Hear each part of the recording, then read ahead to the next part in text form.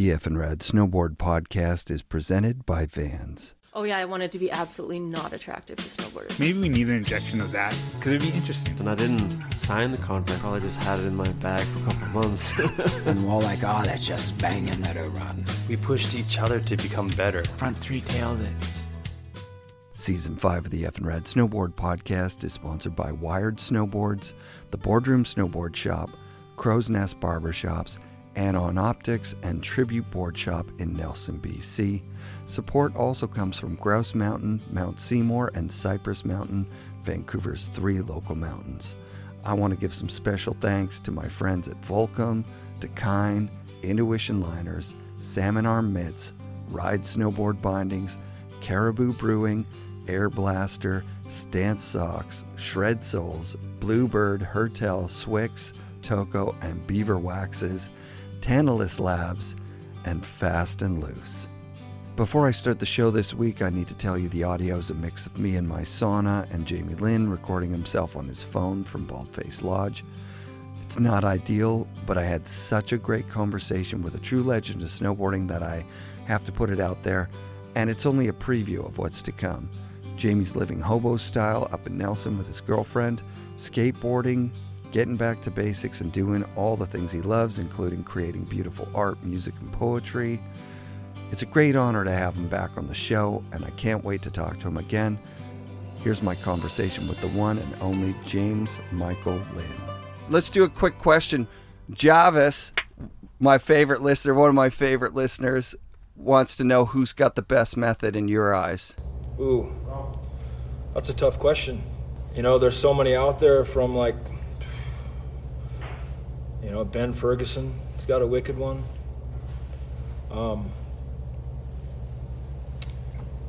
And in the half pipe, I've seen some wicked ones out there. You know, I wouldn't want to take anything away from Sean White and saying he's got a pretty wicked method. So does Mark McMorris on that level. You know, you don't discriminate. I can't place one method higher than the other, because it's just the act of doing it lies the beauty in itself. You know, you can't discriminate on a non-fully kicked out method. We'll be sending no one to hell for that today. We only raise the method up in high praise and rejoice. Very nice. Yeah, we have Dustin Vargas says hello from Jackson Hole. That's a rad spot, huh? I want to give a big shout out to Jackson, man. I miss those guys. I hope they're doing well in light of all this stuff that's been happening.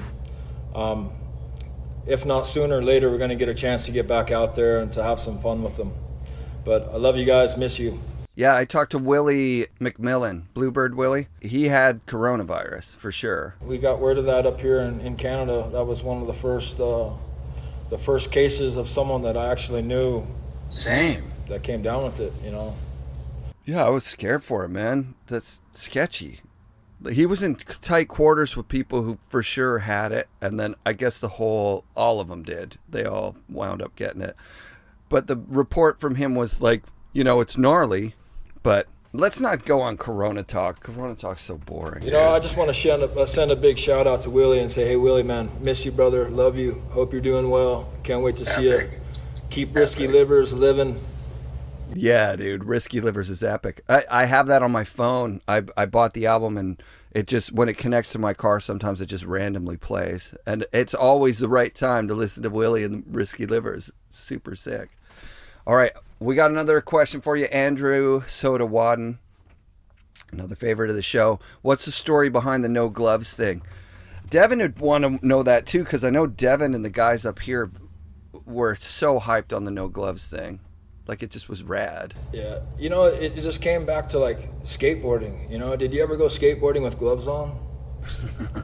You know, and it just gave me the freedom to be able to be in touch with my board when I would do stuff. You know, there's a connection that I had with what I was doing when I didn't have gloves on, and it just felt like I could grab that board that much more secure and solid and do what I needed to do. And a lot of it was comfort and freedom. You know, springtime hits, it's warm, it's beautiful, it's sunny. You just feel stifled sometimes with a pair of gloves on. Granted, there were times when I was forgetful, you know, and just straight up forgot them. And then, cool. And then what? You know, you just got to roll with it. But if you make your bed, you know, be willing to lie in it. And a lot of times I was lying in it. I remember having bloody hands in the summer from no gloves every once in a while, because your edge, you just catch a burr or something like that, and then your hands are wet from the snow, and it just look gnarly. If that didn't get you, it was the salt brine that they put in the snow to set it up, man. That was like insult to injury. I don't know who came up with that big idea, but man, I just would get the gnarliest scrapes on my elbow, and then it just felt like someone took salt and just packed it in there. Oh yeah, that's true, man. Kilgore Trout, which parts of Baker helped you evolve your game the most? And he put in there the Canyon, natural half pipe, or chair one. But I bet he just meant, is there somewhere on Baker that you felt gave you, like, you know, that you would go maybe train at, or that gave you an edge over, you know, other people when you go to a session? You know, the whole place is freaking amazing. The whole place allows itself to be your personal skate park at all times, you know, throughout the winter. But the canyon, hidden wave, hidden into the canyon with a certain succession of jumps that we always looked forward to in the springtime, that was like a snowboard park before snowboard parks were a thing. The way that the snow would come down into the canyon and just make these perfect pyramid hits. I couldn't wait till springtime to hit. I could remember following you down the canyon. You were riding by yourself, I think, and you rode so fast and blasted off those pyramid hits so big that, like, we just couldn't. It's 30 years later, I still remember it. Like, that was crazy. That run was steep. And so, like, we were just trying to hold on, you know what I mean? And hit the little hits. But you guys had your own total way of riding that mountain that was, like, inspiring. Like, and made it obvious why you guys were pro. It just, you know, we had great role models. You know, we had Carter Turk, Jeff Fulton, Craig Kelly, you know, the Oi, Jason Basarich, Jason Loeb, Worm, all those guys, Hollenbeck, they were, like, man, very crucial in showing us the lines, you know, like allowing us to see the full potential of what that mountain had to offer, and then doing things off of it that just were like, that kind of were inspiring for us to want to give it our best shot. Yeah, that's rad. That's super rad. I saw a photo of Fulton today. I don't know if I can send it to you. I should have. Sometimes you can. I don't know. I don't know how this thing works. People have figured that out by now. But Fulton just doing an ollie at the 86 Worlds that Ken Ock put on. And you could see that Fulton style, man. Like, that's the thing. I picked out Fulton from, he's just riding down at Baker. I'm like, that guy knows what the fuck he's doing. Just from just watching him turn. You're like, Jeff Fulton is one of the smoothest operators on a snowboard that's ever existed. Yeah, he really, I mean, those guys would put in lines where we'd see and we would just go, who the fuck was that? You know, who went up there and did that line? Or there was a turn on top of chair one over the waterfall where it's just an overhanging ledge, diving board with consequence off the edge. And first chair, I would always see a freaking track on this line. And I would be like, who the fuck was that? And how did they push it so far out onto the edge to get this turn that was so glorious, and it was something that, it was a dream line, but it seemed like that dream had always been realized by somebody before we had a chance to get up there and get to it. And then I find out that it's like, you know, Dano and Craig racing to get that turn, and that one turn is so beautiful. I understand why it was such a contest between the two to be able to crack it first. Did you ride with those guys a bunch, or were they just, you were just a young kid and you were on a different deal? When I was a Grom, you know, it wasn't something that we necessarily got together and joined forces on the hill. We were always the younger crew looking up to those guys and seeing them as if they were fucking Sasquatch, you know, like Sasquatch sighting. And like, it wasn't until later on that, you know, we were able to connect on more of a level with snowboarding being our glue, and enjoying what we each did together for a small window. And I'm really thankful for that opportunity, because I learned a lot from him in those times, but really unfortunate that he was taken from us so early. I feel that we had a lot more growth and evolution as humans on a snowboard. Yeah. He really he blazed a path that was just like so inspiring. Like, I can remember when he quit competitions being the guy that was like, no, I want to see more Craig competing, you know, like, I loved his style, his like professionalism, all that stuff. And I didn't get it at first. Like, what, he's going to just go do turns? Like, wouldn't you rather be in the air? Oh, maybe he's going to go do big like cliffs like, you know, Parada and Farmer. No, he's going to do like soul shredding. Like, it didn't even exist in my lexicon. It was like what someone would do if they were really old. And he wasn't old when he left. He was at his prime. So, yeah. I mean, look at us now. Look where I'm setting. You know, I'm up here in Nelson, BC in Baldface Lodge, something that was like really important, this area for Craig. And he kind of like, he pioneered this opportunity. And, you know, I have nothing but thanks.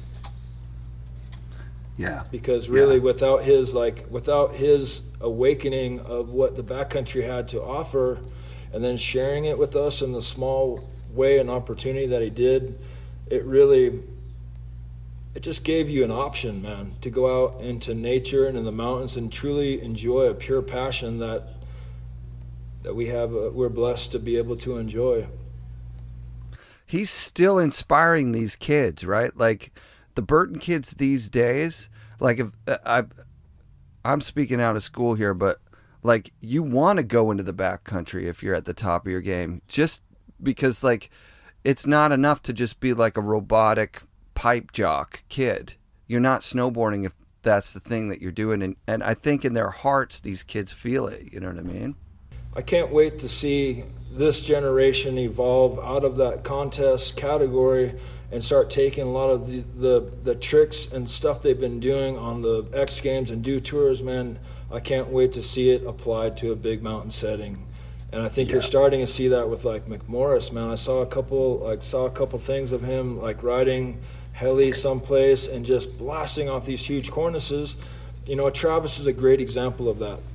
Taking the highest level of contest riding and then applying it to a fucking wicked backcountry landscape in a backcountry setting. You know, that makes me happy inside when I see that. You know, it really like, it gives me hope for the future of where snowboarding is going, because man, it's something that means so much to me, and I get so much enjoyment out of it, that I really like to see that being put on the forefront of, you know, a high level of snowboarding, not only on a contest, in a contest environment, but just more for yourself, you know, more to feel that need of doing it in a beautiful spot with beautiful people, with no one else around and nothing but powder and transition.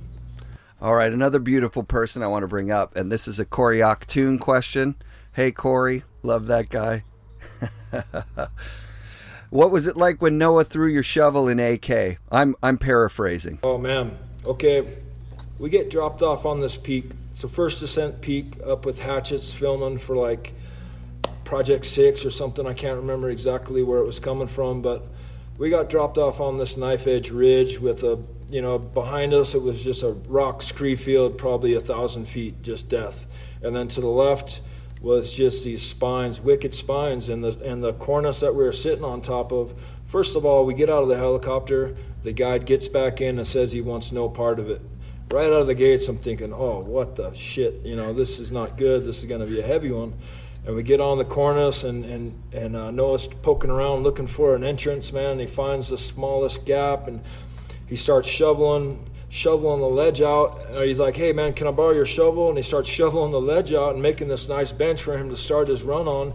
And he was so focused and so like hyper, focused on the task at hand that he just took my shovel and winged it behind his head like I was just ready there to catch it, But I was like 10 yards down the line, and he brings his shovel, and the freaking shovel just goes, woo, woo, woo, ba-bing, ting, ting, ba-ting, ting. And I'm like, oh man.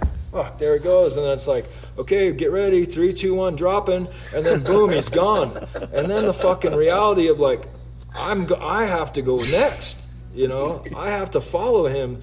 But man, he was amazing. I really am very thankful for the chance that we had to spend in Tahoe, in Alaska. What an amazing dude, bringing skateboarding with him, inspiring snowboarders to be more skate-minded, skateboarding as the driving force of what you're trying to translate on the snowboard.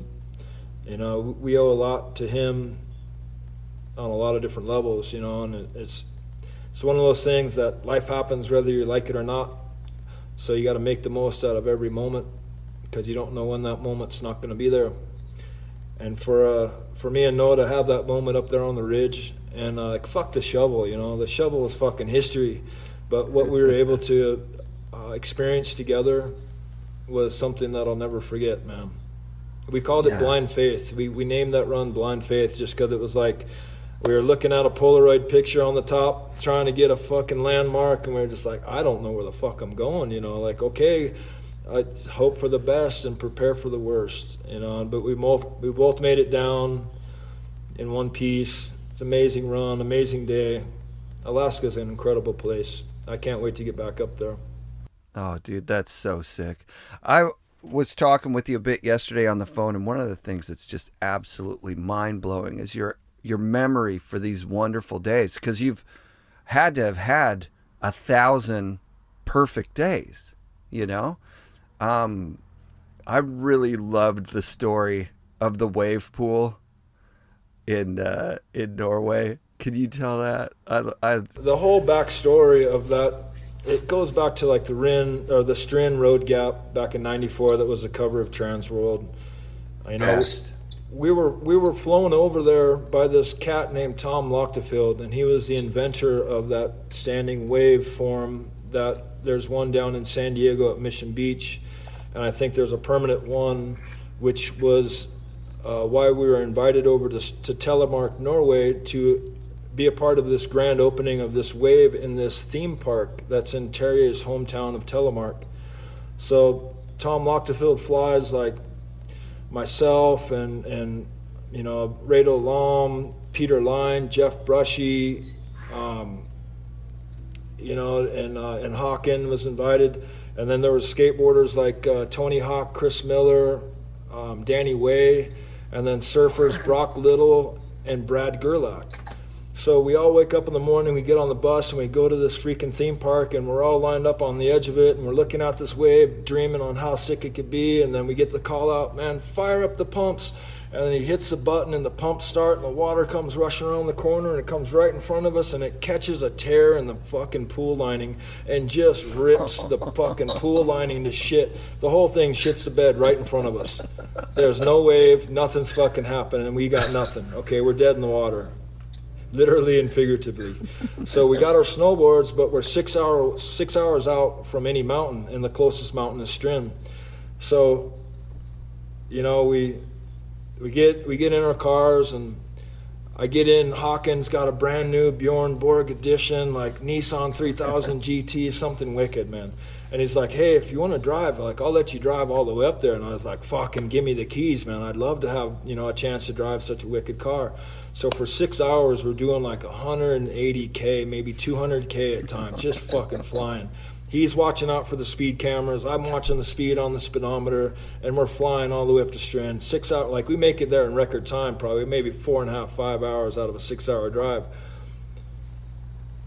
But we get up there, and at the bottom of the hill, he's like, okay, man, we hit the mountains. let me drive, you know, it's my car, I'm a mountain driver, a mountain kid, fucking I'll get behind the wheel. So I jump in the passenger seat, and he takes off, man. In the second corner, he comes around hot, just loses traction, boom, slides into the fucking bank, dents his front right quarter up, and I'm just going, man, you know, I felt for him, because a brand new car, and, you know, making the claim that he's a mountain driver and stuff, it must have just been a fucking shitter.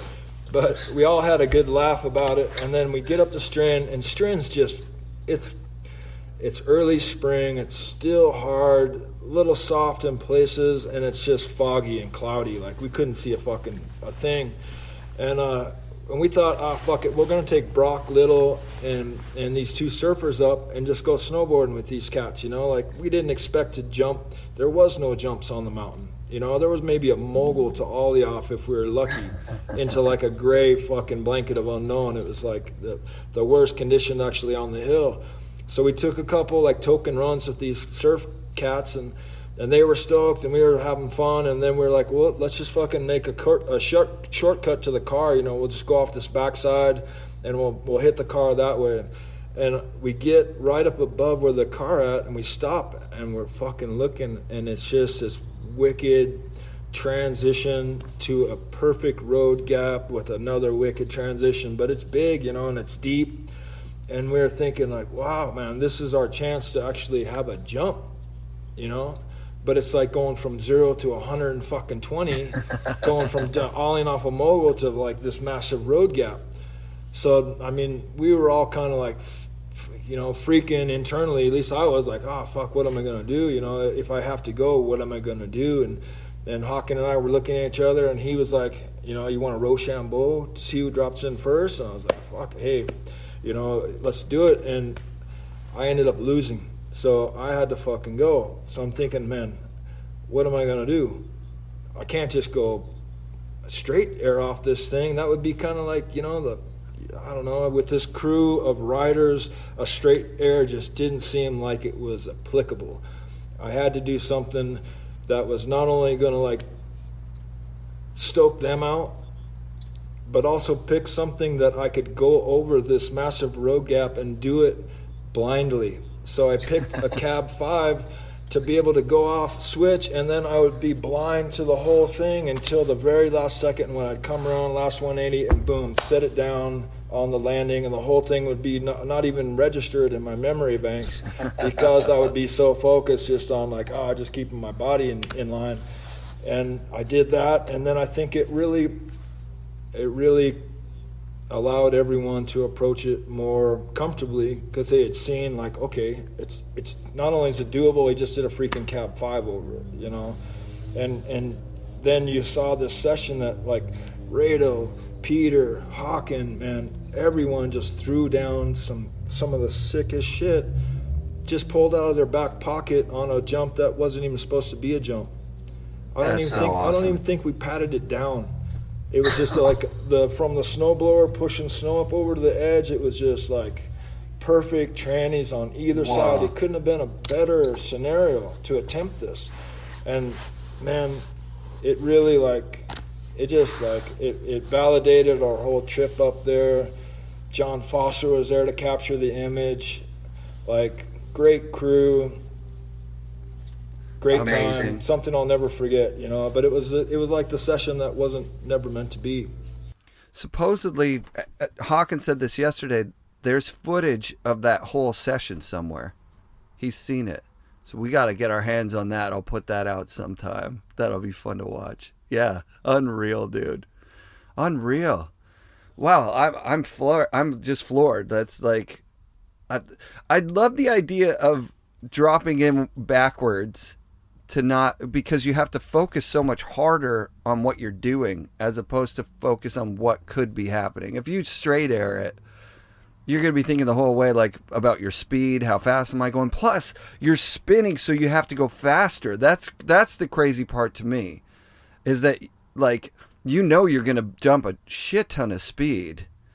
You kind of almost want to just like check and see if it's even doable. With a road gap like that, there was like, it was all or nothing. You know, you couldn't just like, let me do a speed check and see how if I can make the knuckle.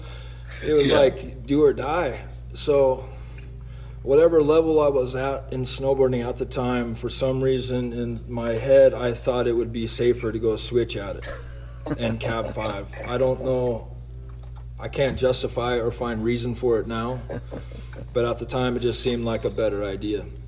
The second one was the front 3 that John ended up getting the shot for the cover off of. I think it was my second attempt off of that jump. So that cover shot is a front 3 off that exact jump you're talking about.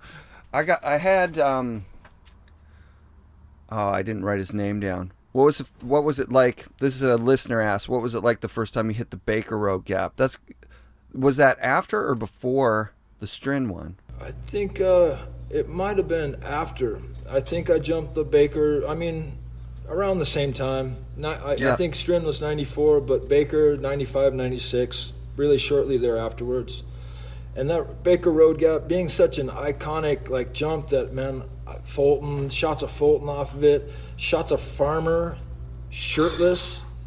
Like, man, that, like, hey, if you were nervous about it before and you seen that photo, you're like, all right, fuck it, you know, fucking Sean just did it without a fucking t-shirt, man, I'm going. But it's not so much the gap as it is the run-in on that. And I just heard a funny story about Kearns, man. Kearns said he sat up there and he fucking pounded beers until he got the liquid courage enough to jump that fucking road gap. And that's what and what a wicked, like, that's the level of how gnarly that thing is, you know? But hey, big shout out to Kearns. My wife just was like, brought a piece of paper, said, stop drinking so much. It's distracting. I'm like, oh, okay. Yeah, no problem, baby. Thanks, honey. But that's pretty timely because for Kearns, oh my God, what a generous human being with his, like... Beautiful human, man. Yeah. Miss him dearly, and I'm looking forward to reconnect with him here shortly. You know, ever since the borders shut down, I kind of stayed put up in Canada and just hunkered down on the side of Kootenay Lake and exercising the right to live righteously in a hobo fashion. And it seems like all roads are led up to this moment right now, and this is the time for me to apply all those little fucking bike camping trip, family camp trip, living trips, and now it's applied to what we have going in this current situation. And it seems almost surreal how beautiful it is up here and how the compassion for what's happening someplace else in the world is of the utmost. But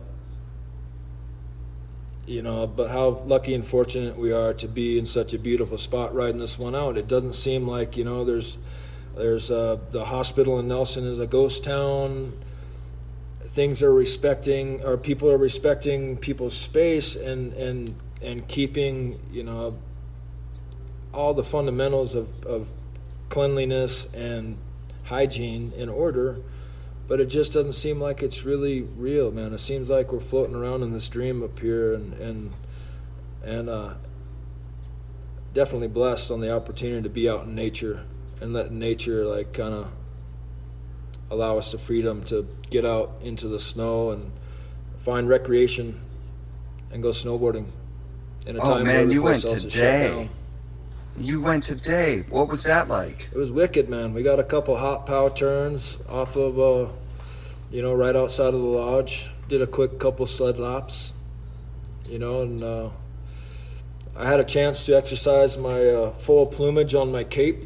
I've had a lot of downtime in this whole scenario, so I've been trying to construct denim capes because I've always secretly wanted to rock a denim cape. Maybe it was Turbo Negro, maybe it was Hank von Helveta that really was inspiring, but now's the time to live out your dreams. And today, I think I just did. I love it, Jamie. You've got quite the camp set up down on the lake. You know what? I'm seeing a lot of his skateboarders everywhere again. Every parking lot's got skateboarders in it. All the spots are filled with kids skating without being harassed. It's kind of cool. And it's the same with the camping, right? You can go and you can camp somewhere fucking awesome and have that epic spot. I heard something tragic the other day, and it was down in San Clemente where they took sand and filled in the bowl of the skate park so no one could go and freaking skate it, man. Ugh. How sacrilegious is that? I mean, give the kids an outlet to, like, I don't see kids holding hands and skateboarding, you know? No. Ever. They're always social distancing. And they're in their own head, in their own world, skating for themselves, by themselves. They could be in a full park, but man, you always have that space, that distance. You're not like, I couldn't think of a more responsible thing to be doing during this whole scenario than getting out and utilizing a wicked skate park. Thankfully, the skate park up in Nelson is still open for business, and it's one of the things that has been keeping me sane through this insane time. So you grew up on Vashon Island. I didn't know that until you told me. Vashon Island is where K2 was made. I went out there when the K2 factory was switching over to China, so they still had some people there, and they were just trying to figure out what was going to be the next, phase of K2. But you're 20 minutes from Seattle, but you feel like you're in the middle of absolutely nowhere. Yep. It's an island that's 5 miles long and 3 miles wide. And it's, a couple thousand people for population. And it feels like when I was a kid, if I had a BMX bike, I felt like a king, man. I could go anywhere. I could do anything. And, it was the early days before Vashon that really kind of laid the groundwork to where I feel so comfortable camping now. My parents were, I came from a very hippie-rich environment with my parents. They're the best people in the world, but they were kind of just trying to figure themselves out and get a business going we were trying to grow sprouts and start a sprout farm. But our attempt to make it out of Vancouver, Washington battleground and make it up into the Seattle area and find a place to settle down and start, a foundation for this new business, we did a lot of camping. We stayed at some friends' houses up in Bellingham. We camped out in Linwood for a couple months, and then we found ourselves in Saltwater State Park, kind of just south of SeaTac Airport, in between Seattle and Tacoma. And I think that's why I feel so comfortable now, hunkered down, camping out in a hobo setting, is because that's all I remember as a child. Is like every shit was outside or in a honey bucket. Every meal was on a campfire. We washed our dishes in the creek. We slept in a tent. And that to me is like, there's a comfort in that. And then to now have the opportunity to like find a little spot that we're comfortable with, set up camp, and just live in a simple outdoors environment, man, I really, truly feel blessed at the opportunity to be up in this area to be able to do that, because I don't think it'd be the same if I was anyplace else. Yeah, do you still have a house down in Auburn? Yep, I still got 20. I got 20 acres in a compound, and I have a great group of guys that have been helping me keep an eye on it while I've been gone. And I want to give a shout out and a big thanks to those guys, man. Can't wait to get back down and hit the road with you. I'm pretty sure we just got a shout out from Travis Rice. So, hey Travis. How you doing, brother? Good to see you, man. You been on some trips with Travis? I've done a couple, but I've been really lucky to be up at Baldface when he's been doing the ultra natural and supernatural contests. And I even did the natural selection with him. As I was playing in a band, he invited us out there to be the musical presentation after the qualifying on the bull riding. And that was like, and just getting a chance to like, I've done some riding out in Jackson, but just more hanging out with him as a human, man. Great dude, the highest level of what we do, and does it with a smile and such a great attitude, man. He's a righteous cat.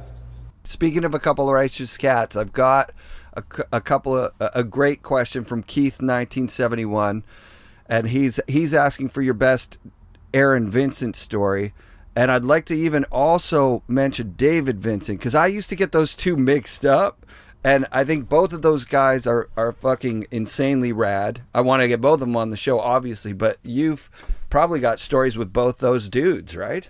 Like David Vincent, David Vincent it takes me back to the first time I ever went to Europe, where I had Doug Palladini, bless his heart, come to me and say, hey man, you're a kid from Auburn, Washington. You haven't left the United States.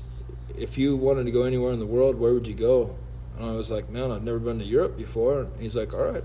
He's quietly said, okay. And then about a month later, he calls me up and goes, I got a plane ticket for you and Jason Basarich. We're going to France and Switzerland. And I was just like, what the, are you kidding me? But he allowed me to go over and see that the world is bigger than just the horizon that you can see from your front door. That how easy it was to get a ticket, go over there, get a train ticket, ride the train, and find yourself in just a freaking foreign place with wicked snowboarding. And one of our first connections over there was with Vianney Tissot and David Vincent. And we ended up staying in David Vincent. He had a wicked house, man. It was by Val d'Isere or Teen area. I can't remember exactly, but it was an old brothel. And he had just got this place, and there was probably 13 rooms that had numbers on the door and shit, and the place was just stripped down to its bare essentials. I don't even think it had furniture in there. There was no beds in any of the rooms, but he just said, hey, make yourself at home. It's going to be colder than shit, but there's 13 rooms to choose from. Pick one. I don't care what, which ones, just make yourself at home. And that extension and that, giving a piece of comfort to someone that was so far away from home and making me feel like a brother, and like there was something that he brought to that trip that I'll never forget, man. Just him as a wicked human and a wicked individual. You guys rode similarly as well. Like, it was all style. You guys together riding would have been such an epic time. Man, it was times I'll never forget. So really, really important for like building the foundation of just like having fun first and foremost. Not taking shit too seriously, and really just focusing on putting smiles on our faces. That's sick. And then how about AV? Because that's a completely different dude in a completely different part of the world.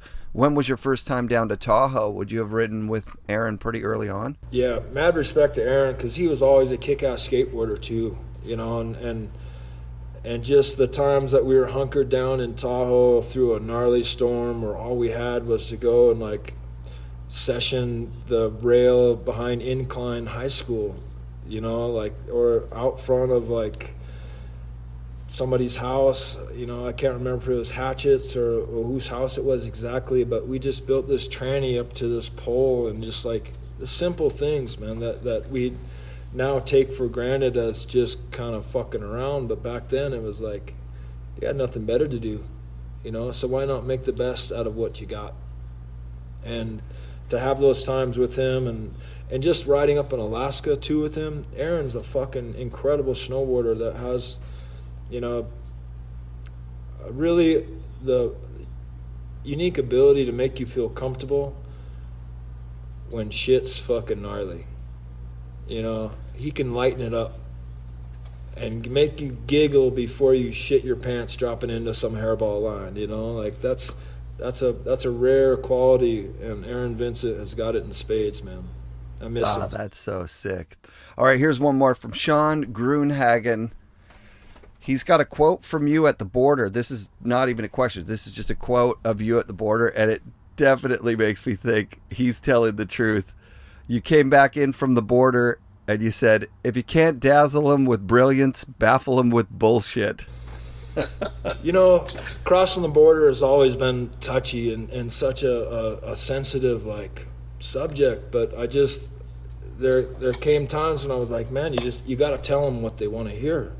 You can't fucking lie, you can't, but you can embellish. You can make it whatever you want, really, but I tried to make it whatever was going to make it easiest for me to get back up and across, because I knew that the gloriousness of what this place held, and it was something worth fighting for. You consider yourself half Canadian, from what I hear. Yeah, from the waist down. Waist. No, I heard that from somebody, and I had to rehash that quote because that was just too good to let go of, you know. But it's a beautiful spot with beautiful people, man, and it's amazing the difference on just people's like take on the life and you know. And we're so polluted down in the lower 48 with all the government bullshit that's happening. You know, I don't want to really get into that stuff, but it's really like I see a difference and I feel a difference up here, and it's refreshing.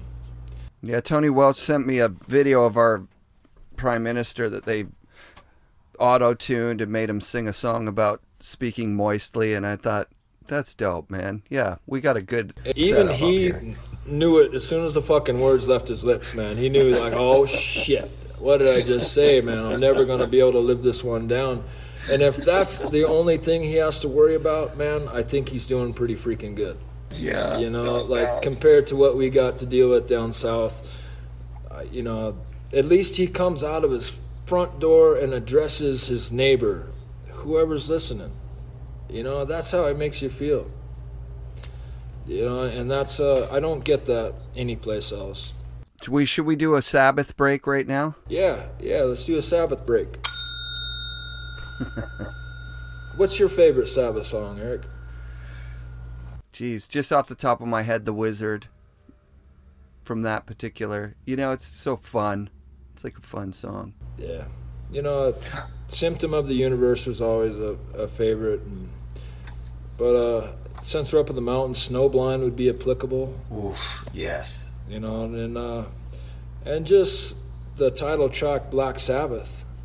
You know, who is this that stands before me? Figure in black that points at me. I turn around and start to run, but find out I'm the chosen one. I mean, really. Thank you, Ozzy. Oh, man. That came from Ozzy that. 316. I was talking with Kearns yesterday about, you know, just generally speaking, life, obviously. I was having a conversation with Kearns. There's no way to stop it from happening. But I realized in that conversation that for some of you guys, you got to a certain level of fame that could put you at risk of, you know, feeling shitty at the end of a career. You know what I mean? And I've always, you can ask my kids, they love, well, maybe they don't love it, but they've heard it a million times. I ask, what the hell is Iron Man about? And I just realized that talking to Kearns is that it's a fallen hero story. And it's a story of somebody who saved the whole of humanity. And now there's nothing left really for him to do. He's kind of sitting there and nobody's like giving him the accolades. They've long forgotten. You know, maybe generations have gone by and kids are like, what the fuck is with the big robot dude? He's always just sitting there. He doesn't say anything. So in your own life, have you experienced moments where you meet people and you wish they knew you were fucking Jamie Lynn? You know what I mean? You know, to be honest, like, I really always longed for anonymity, to be anonymous, just to be a regular jerk off that fucking went about his business and did his stuff just because he loved to do it, you know. And I tried not to place myself on anything higher than the next person next to me, you know, because we all were human. We all struggled with the same shit, you know, and how could I be better than you? How could I be better than him? You know, just because my ability, I push myself to become as good as I can on that snowboard. I never wanted to take anything away from anybody else's experience because I knew how important it was for them to experience that, you know, and how much it meant to me. And for me to rob somebody for the opportunity just because I felt better than them, that'd be a shitty thing to do. So I really tried to just come at it from, you know, like, I always thought, fuck, I've never had a fucking day job. You know, other than growing alfalfa sprouts, I've never went and worked a 9-to-5 job. And there were times when I was just like, fuck it, man. I want to go get a job at a grocery store packing fucking shelves just to experience what it was like to be a regular civilian. You know? But then I've come to terms that maybe those who snowboard aren't regular civilians, that were actually mercenaries that work in and around the normal laws of mankind. But I'm still trying to hash that out.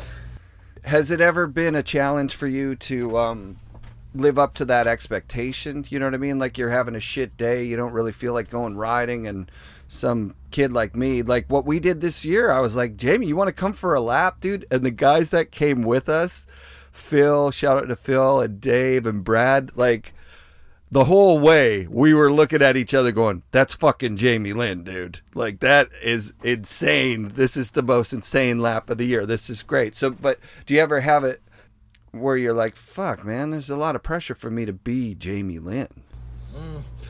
You know, there were times in the past where I might have put myself in scenarios that I knew I wasn't physically capable with, like a bum knee or something. Something was messed up. But I would be like obligated to go to a contest in Japan, or, you know, I think I did a trip with Travis like that, where I went on this trip, man, and I know he was kind of fishing to see, like, you know, how is he riding? I think we just missed. It's technical difficulties. Lost connection. Go live with Bald is Beautiful. Thank you to Jeff Pensiero. Take this moment to thank all the sponsors of the show again. Vans. Hey, I'm back. I think I had a 1 hour time limit. Maybe you had a 1 hour time limit. Who knows? I think that's what it is. The time limit was hit, and you know what? Look at that. I love that Perillo. That's a great collection of boards there. So I'm just going to run through. Actually, let's just talk about Vans, because is it kind of just like luck that you got on Vans at the time? Were you talking with other boot companies? Did you want to be on Airwalk? Like, Vans was brand new when you joined up. You know, I was for a hot minute, I was riding for Airwalk. Red. And then somehow I got connected with Lisa Hudson. I remember Lisa. She was the best. She was so nice. She is such a beautiful human, man. And a big shout out to Lisa. Shout out. Love you. Miss you. Can't wait to see you. But she somehow was hooked up with Vans and brought me, her and this another woman named Cheryl. She brought me to Vans one day to have a sit-down meeting with them, and then I sat down with, like, you know, Jared Bevins was one of those cats, you know, is still a part of Vans right now, and started a relationship with him in '96. You know, and out of all the years and all the evolution and where we've gone to now, I could truly say that, man, Vans is one of the most wicked companies that I've ever had the chance to be a part of. They're so, you know, they've gotten so big on that scale, but they've done so much to retain and support their core, not only in their shops with the lines that they produce and allow only the core shops to have, but just with their team riders, you know, and knowing that the importance of legacy and still supporting those riders that have been with them for 20, 30 years. You know, it's the Cabs, the Lance Mountain, Christian Osoy, like Tony Alva, you know, all those are just legends. But because of Vans, they are still able, at whatever they are in age, to be able to go out and to continue to do something that means so much to them, and so much love and passion for something that is still being supported by a company like Vans. It speaks volumes to their integrity and to their priority, and they've been right on point all these years. Did you design that first Jamie Lynn boot? That still to this day my favorite boot that I owned. Just like the way it looked, the way it, like, compared to everything else in the market at that time, it was clean lines, not really crazy. It was just fucking beautiful. I repeated on that boot. you know, they really gave me the opportunity to have a blank canvas with that. Rad. You know, and pick the materials, did the design of it, was really integral in the whole part of the development of that boot. And it was something that, to have it be whole grain leather was important, and just to have kind of like the design styling that it had was really, you know, it came from my head, but the way that they translated that into an actual boot, it was a true collaboration. Rad. And you've redesigned like a new boot, right? Like, so they just released a boot for you mid-season this year, or was it available all year? I can't remember. I think it was kind of a late season release, but it was such limited numbers that it really, you know, it was almost kind of you know, it made it to where there was a lot of people asking me where they could get it and if it was still available, and it hurt my heart to tell them that, you know, sorry, only 500 pairs were made, and if you didn't get it now, hopefully there'd be a chance in the future that we'd re-release something similar. But I always had an issue with like limited release stuff if he didn't back it up the next year with something to actually provide for the people that, you know, didn't get it the first time around. That really want it, yeah. Create a demand, and you're testing the market. Now, if it worked, you want them to step it up, right? You know, if we sold out of that limited run and there was still demand for it, like, why not make more and give the people what they want? You know, it was a success. But I'm just truly thankful just for the opportunity, just for like, I don't expect anything out of it other than what they've already truly given me, because it's been so much up to this point, man. I'm nothing but thankful. That's dope. Yeah, Cersei talked on her episode about those boot times being like, that's what bought her house. And I think at that time, I don't know if she said it on the show or not, but you guys were dating and she really pushed for you to get that boot, because, you know, for you might have been busy doing other things or just thought like, it's not that important or whatever, and she stayed on your ass and made sure that you did that. Do you think that kind of led to her being the agent, like you were her first client? Well, you know, she was always really driven and focused on making the most out of every business opportunity, you know, and she came at it with a certain type of perspective that just was on it, you know, where I was just kind of aloof and like, oh, whatever, this is great, fuck it, you know, like if I got it, cool, if I don't, then fuck it, you know, I'll find it somewhere down the road. But she was really like, hey man, let's get a resume together for you. She helped put together my first resume. She helped, you know, get those resumes out to the right people, and then see the fruit of that nurturing with, you know, what it developed into. But I've never had a team manager before in my life, or someone that helped me out in that respect, other than Cersei Wallace. And Cersei, if you're out there, can't thank you enough, lady. That's so rad. Do you think that that's where she got that drive to be an agent? She like really enjoyed, you know.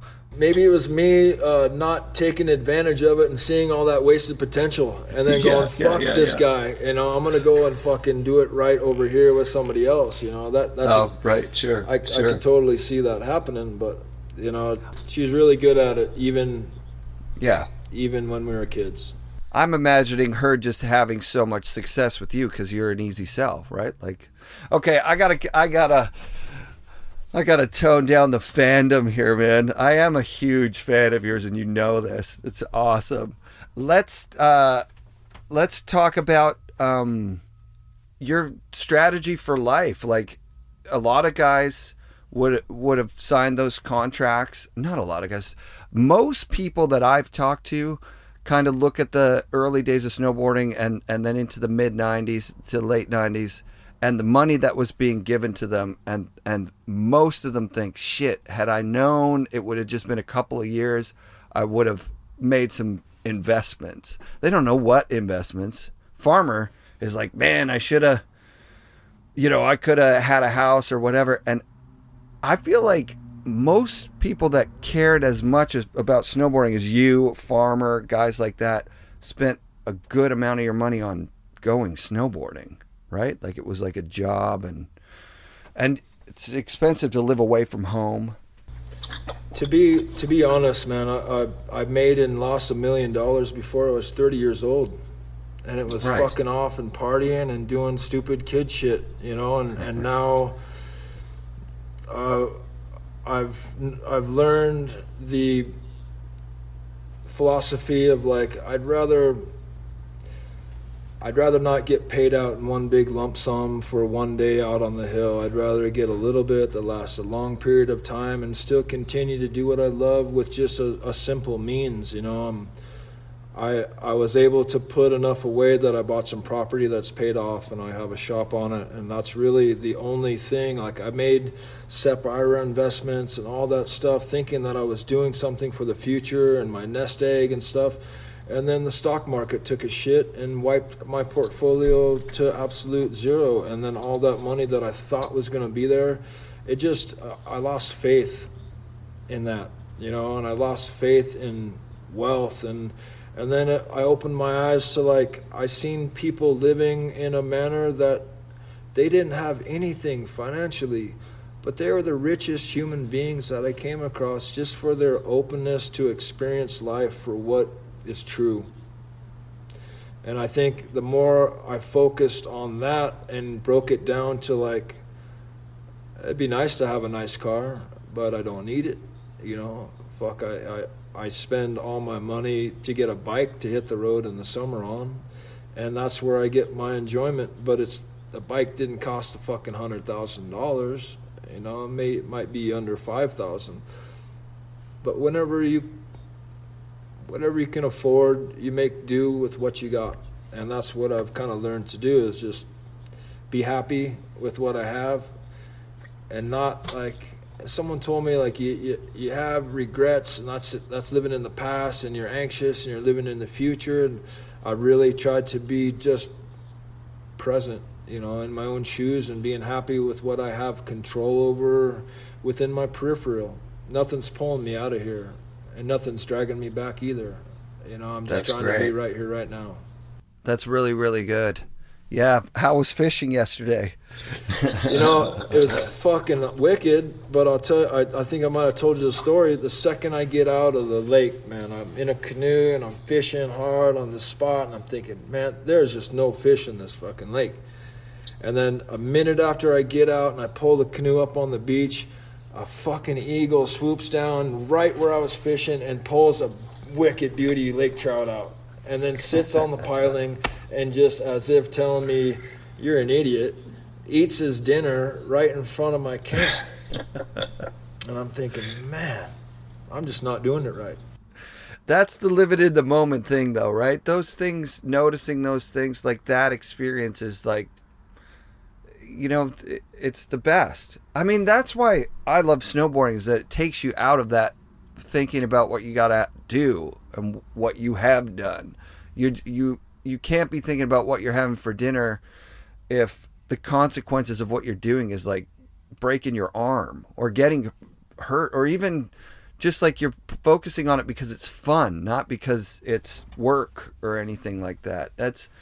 I feel blessed to have grown up in a place where you could work a 9 to 5 and then you could still go up the mountains after work. And you're thinking about all those people who went home and they kicked their feet up and cracked a beer and watched TV, and you're like, I'm looking at this beautiful city. I'm looking down from the lift. That's the best thing to do at Mount Seymour. When people go up there at night and you go up that mystery chair and you go, oh yeah, you remember, hey, turn around, take a look. It's a mind blower every time. It's a unique experience, man, that only that ski area with you guys enjoying it get a chance to experience that, man. There's no real place like it in the world to be so close to a city, but then have such a wicked little snowboard area. You know, it's a cool spot. Yeah. I've been breaking it down with a few people, just like, because Seymour is one of those things that if you don't understand, you don't understand. Seymour is small, but if that ski area was on some huge mountain like Whistler, it would be the busiest part of the mountain because it's so rad. The transitions everywhere are so good. But like if you went there with a magazine in your hand that says, top 10 resorts in Canada, you go to Mount Seymour, you're like, what the fuck is this? There was Banff, there was Whistler. What? This is tiny and there's no fall line, and what do you do here? How's this place so great? But like, just look around, look at the people that got the big smiles on their faces and follow them down a run, and you'll be like, oh, okay, I get it. It's like the best run of any mountain anywhere. It's rad. I always thought it was cool that on a clear night with maybe a little cloud cover above Grouse or Seymour, that from Bellingham, Washington, you could see the lights reflecting on the clouds from night skiing. That's dope. So it always kind of brought me up there, even though I was back in the States. Yeah. What's your home resort right now? I try to winter up at Mount Baker. Yeah. There's no place like it in the world, and the people that are up there are incredible. We've been working on the Colpad skate park in the summer, trying to develop a righteous place to skate when snowboarding is not an option. And I can't tell you how proud I am to see that come to fruition with help from guys like Ryan Davis and just, Little B. Little B. Let's talk about Little B. I met him last year or 2 years ago. The best, right? What a dude. Yeah, he's really been coming back into town and trying to build energy into that skate park, utilizing what he's been doing for the last 10, 15 years with Grindline, and now applying that to a local spot that he's had so much history and so much he's a thread that makes that fabric what it is. He's built into that community whether he likes it or not. And to see him come back around and be a part of it, I'm thankful that he made the choice to come back up the last couple of years, because it's good seeing him around. Yeah. He's a shy person. I want to have him on the show, but I don't want to make him uncomfortable. You were a shy person when you were a kid, from what I hear. From Kearns, kind of like you were just a quiet guy. You're pretty talkative these days. Is that something that you learned? I guess I grew up with my grandpa telling kids are supposed to be seen, not heard, and don't speak until you're spoken to, and kind of stuff like that, to where I was always I always wanted to let my actions speak for themselves, man. I didn't want to put anything out there verbally until I could back it up physically. And then I think playing in a band where I was thrust into this position to be a front man and to be able to try to sing for Candy Coated with those awesome dudes, and a big shout out to all those guys that I was involved in that whole experience with, especially Jack and Dino, amazing human. But it just gave me this kind of confidence of being out there in front of people. And if you have that opportunity and you don't have something to say, well, then step back and go back to your shadow, But I guess through snowboarding and the opportunity to be thrust out there, it gave me a comfort. And as I get older, I just don't give a shit anymore, to be honest. My hang-ups, I don't have many when it comes to that stuff anymore. It's like, this is who I am, the way I am, and if you don't like it, well, then fucking suck it. I'm 100 miles and running and not tripping. That's dope, dude. That's so dope. Yeah, you're making me think about Wes Makepeace, because that was one of the things that he talked about when I was with him at the bank slalom this year, was his nerves on stage. He was like, dude, I think he talked about, just before a show, throwing up from nerves. And love that guy. Just such a real dude. right? So stoked when I have the chance to hang out with him, because it's always like, you know, he goes out and hides out on the farm all summer. And then I see him probably December 1st. He comes back around Baker. And then we'll start playing guitar around the 15th of December, maybe do a show for New Year's somewhere in a house in Glacier. And then a month down the line, we might get another show someplace else. And he'll send me some video text messages of his set. That's what he did this year when we had a show out in Denver. We hadn't had a chance to practice at all, so he just sent me these video text messages of him jamming, and I just would put them on Bluetooth and jam with him, and that was our, you know, virtual practice session.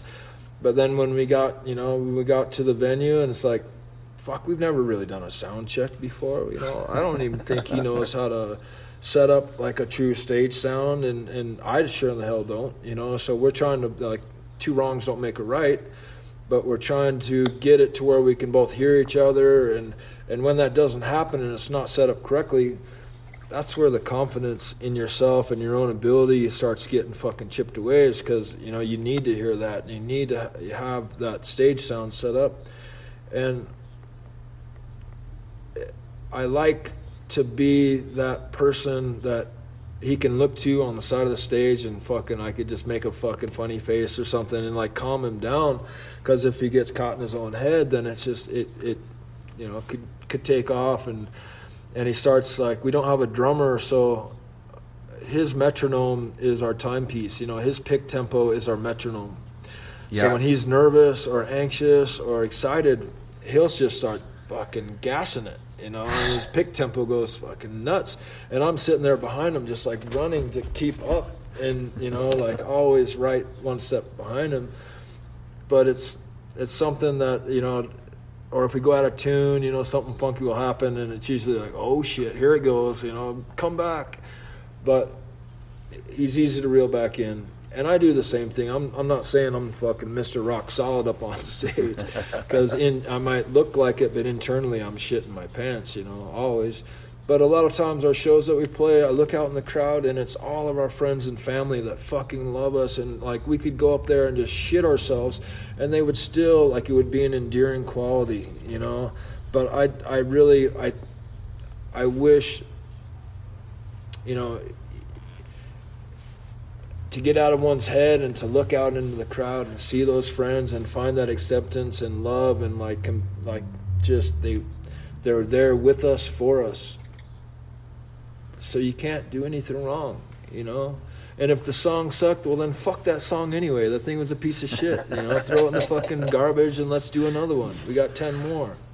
You play a lot of music up at the lodge when you're up there, hey? You're the house cat of the lodge. I was talking with Kevin Sansalone yesterday. I kind of already knew this, but Kevin works up there, and he says to see the looks on snowboarders' faces when they pop in the lodge, and there you're sitting there playing guitar or smoking a joint. They get to smoke a joint with you. They're just like, it's just priceless. Jeff Pensiero is an amazing dude who's He's allowed me to really fall in love with snowboarding again by inviting me up to this incredibly beautiful spot that it's not easy to get to, and to have the chance to snowboard on a basis that's just good powder, good terrain, great guides, great staff, really make you feel like it's with snowboarding, for snowboarding. You know, he's a snowboarder, he's not a skier. Every other operation that I'd ever been to had always been focused on their skiers, their skier guides, and you were made to feel like a second-class citizen, always. You know, and when I came up here, it was just like, welcome home. You know, welcome, we've been waiting. And now, please enjoy what we have to offer, because it's going to fill you with so much freaking stoke and so much fire that you fill your pockets with it, you know, and then you take that away from you, and you can get as much powder in one fucking 4-day trip up here as you can get all year at your local resort.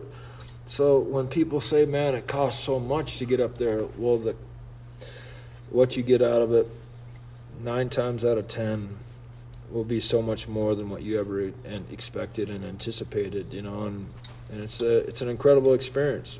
And how fortunate and thankful, how much gratitude I have for Jeff and his family for allowing me to come up and enjoy that with him.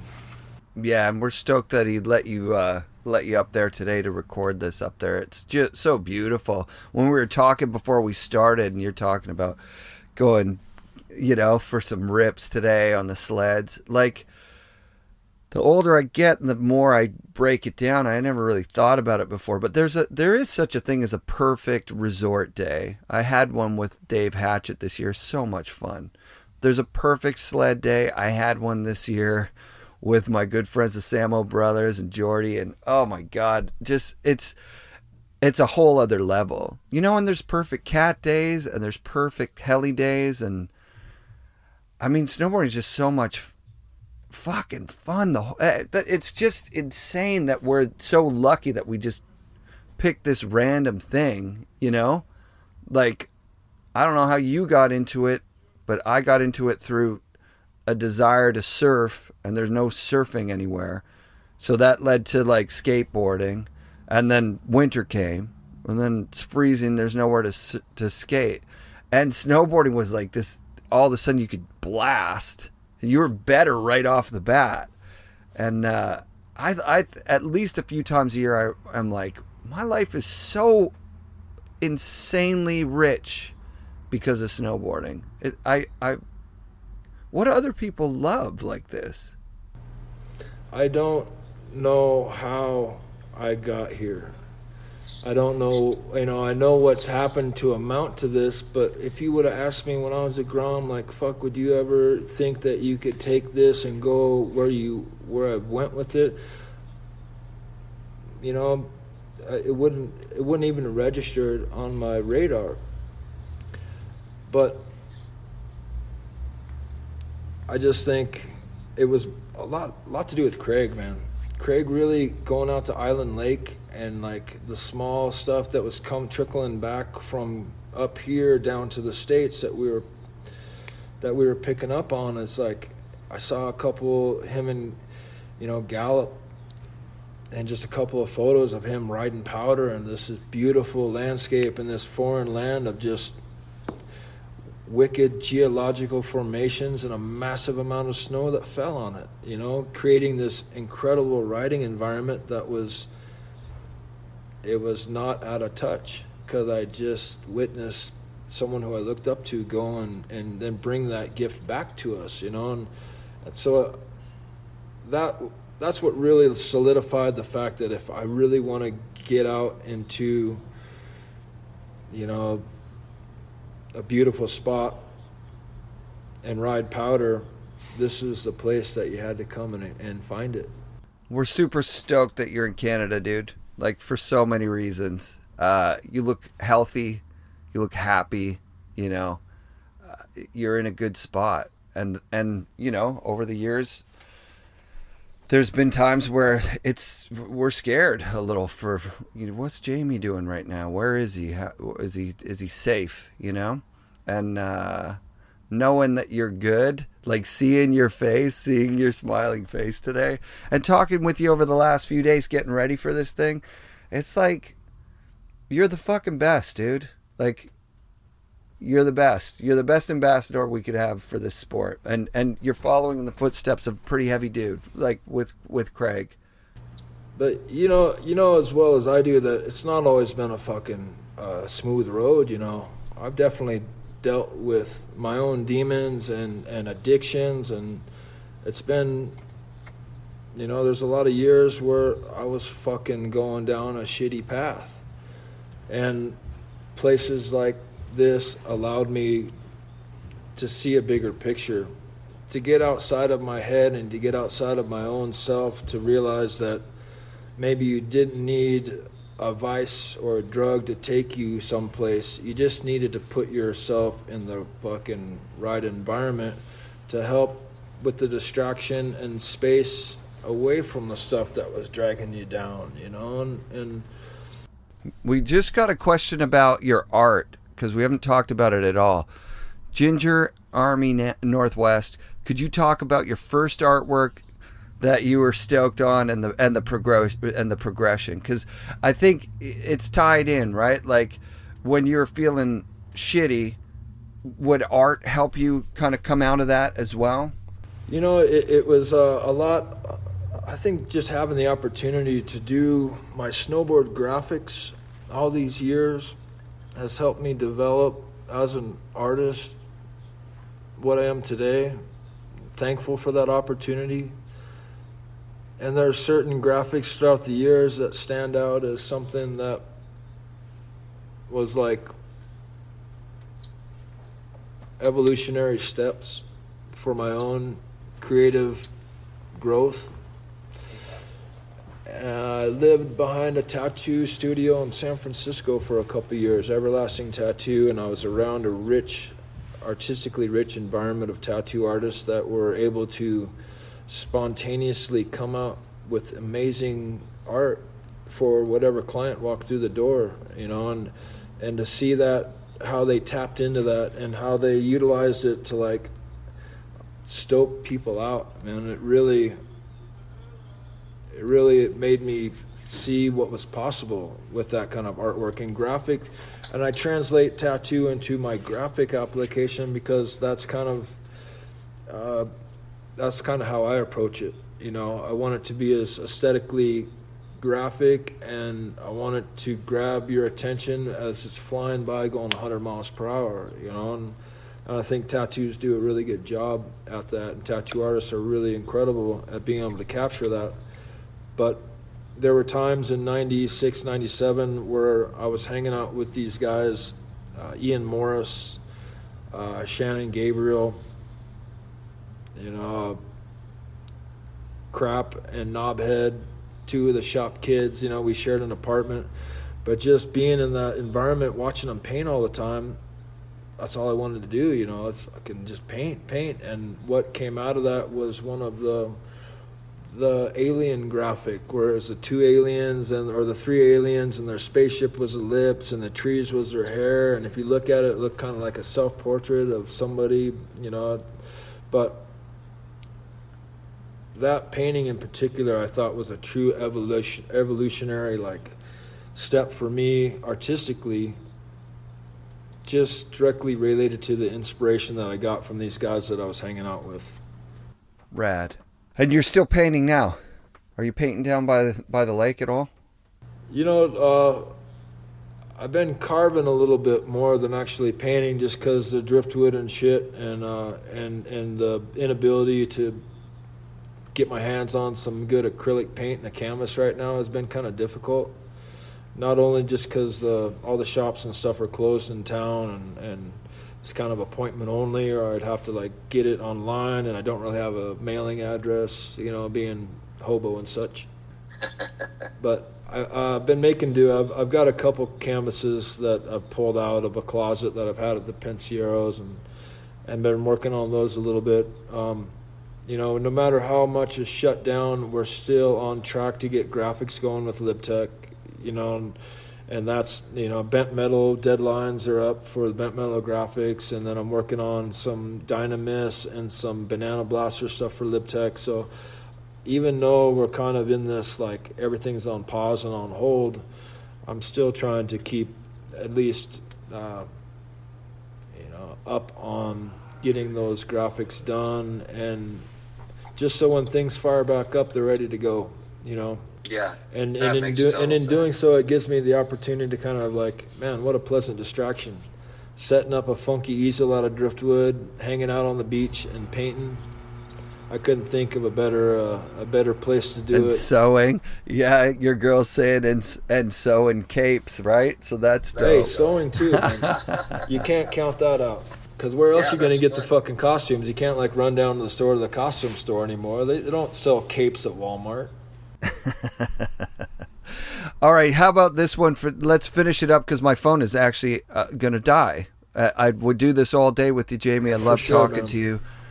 A listener just asked, and I'm paraphrasing here, basically, what's your take on like quad corks and stuff like that? Like, You did inverted spins pretty early in the game, and you were a big influencer bringing in style and progression to freestyle snowboarding. How do you feel about what they're doing now? I love to see progress. I love to see evolution. I love to see people taking, like, I feel thankful that I was able to just be able to place a brick in the foundation of what the next generation is now building off of. It's the natural evolution of mankind and humanity.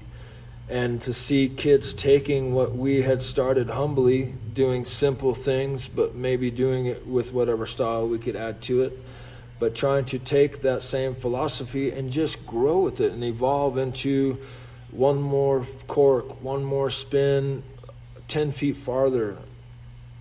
It's that much more radical, you know, and I know a lot of people give it shit because it loses a lot of that soul and style and really feeling something. It's hard to feel something when you're so like, wow, it's all over the road. But I think it just goes to show the true ability of the kids these days to add that gymnastic sense of just being able to do these multiple rotations and flips. And when you come out of it, you got it, you know? You got your head on straight. That's not easy, you know? And I don't hate on anything. I try not to discriminate, man. It's all fucking beautiful, and it's all something that we love to do. And there's so many different genres, and there's so many different, like, you know, so cool stuff that's gone in so many different directions. How could I take anything away from that, you know? Like, we've been fighting so hard to attain a certain level of, like, acceptance just in our sport and in snowboarding in general. I feel like we're now in this groundbreaking territory and new frontier of acceptance that is beautiful. It's awesome. Yeah. Stoked to still be a part of it, man. I agree with you wholeheartedly. I saw Rad Quad Cork maybe this morning or yesterday in my Insta feed, and I was like, the guy didn't win the contest he was in, but he planted a perfect quad. It's about style, right? Like, if you're doing a quad cork and you just barely, your head skins the knuckle on the way in. No, it's really just about style. So somebody who can make a quad cork look insane, wow, like, holy shit. I think it's just one of those things, like, the progression is a dual path where there's some people who are technically getting the trick, but it looks like shit. And then there are some people that the trick exists now, and they're taking it and they're putting their own style on it and doing it in a way that makes you go, wow, that guy stomped that out and it looked good the whole way around. That's pretty fucking epic. You know, to me, it's like when you're in the middle of a quad cork, there's not a whole lot of time and space to really add much style to it. So the style that I see is in the last split seconds of them coming around to spot their landing and how they stomp it on the bolts and then right away with their arms relaxed, you know, like, oh, that was nothing. It's not in the act of doing it, but it's in those last seconds of putting the landing gear down that I really see, like, wow, that kid's got it. You know, he's got, that's fucking, it's natural, it's relaxed, it's like fucking ain't no shit, you know, I just brought quad cork, I got another one coming at you right now. You know, to me, like, that's fucking beautiful, and it really doesn't matter how crazy shit is, but it's how they calm themselves down to the end and spot that landing and fucking stomp it on the bolts. To me, like, that's the difference between just people doing it and people doing it in a manner that I could really get down with. Jamie Lynn, thank you for being the guest of the second ever Effin' Rad podcast, live, Insta, TV, whatever the hell this is. I want to have you give your fans an opportunity to purchase your artwork if that's something you sell. I don't know if you do that, but or any sponsors you want to list off, or anything, any last words that you want to. All the crew in Auburn, miss you, love you, my friends and family, you know, all the people out there that I wish were a little bit closer, and they will be here shortly. And really, to say a true thanks, Eric, it'd have to be a whole nother episode, brother. But I want to thank you, first and foremost, man, for giving me the opportunity to share with you guys. This has been awesome. And, like, big shout-out to Mark Fawcett. Yeah. He's a great dude, and I love him. I love that guy. And Mike and Pete, you know, and Emigart and all the Volcom crew and Nook and Kaylin and all those guys, man. If you're listening, I love you. I miss you. Can't wait to get together and have some good times. And thanks for all the people that subscribed and tuned in. You know, hopefully stick around. This is just a preview. You're the best, Jamie. Thanks a lot, man. Take care, Eric, man. Have a wonderful day. And I'm gonna go try to get some more laps out in that hot powder. Get on it, man. So jealous. All right, big love, Jamie. Thanks, man. Remember, preach the good gospel of Black Sabbath from this point forward till the end of this day, Sunday, day of the Sabbath. You got it. Effin' rad shout-outs this week to Jeff Pensiero from Baldface Lodge, the true snowboarding pilgrimage mecca. I will go there one day. I will. Justin Hostenek filmed Jamie's side of the conversation. I'm working with past guest TJ Schneider to get a YouTube channel up and running. More on that soon. I want to welcome to the snowboarding podcast realm the Bomb Hole podcast with pro snowboarder Chris Grenier and legendary snowboard photographer E-Stone.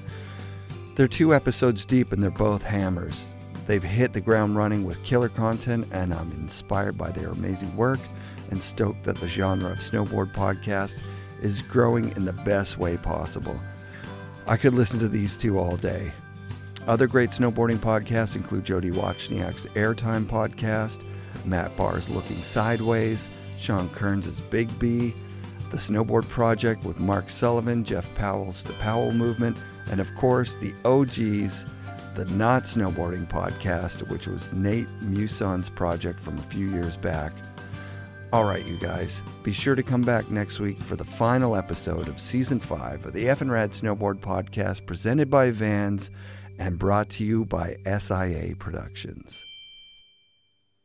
Oh, that was awesome.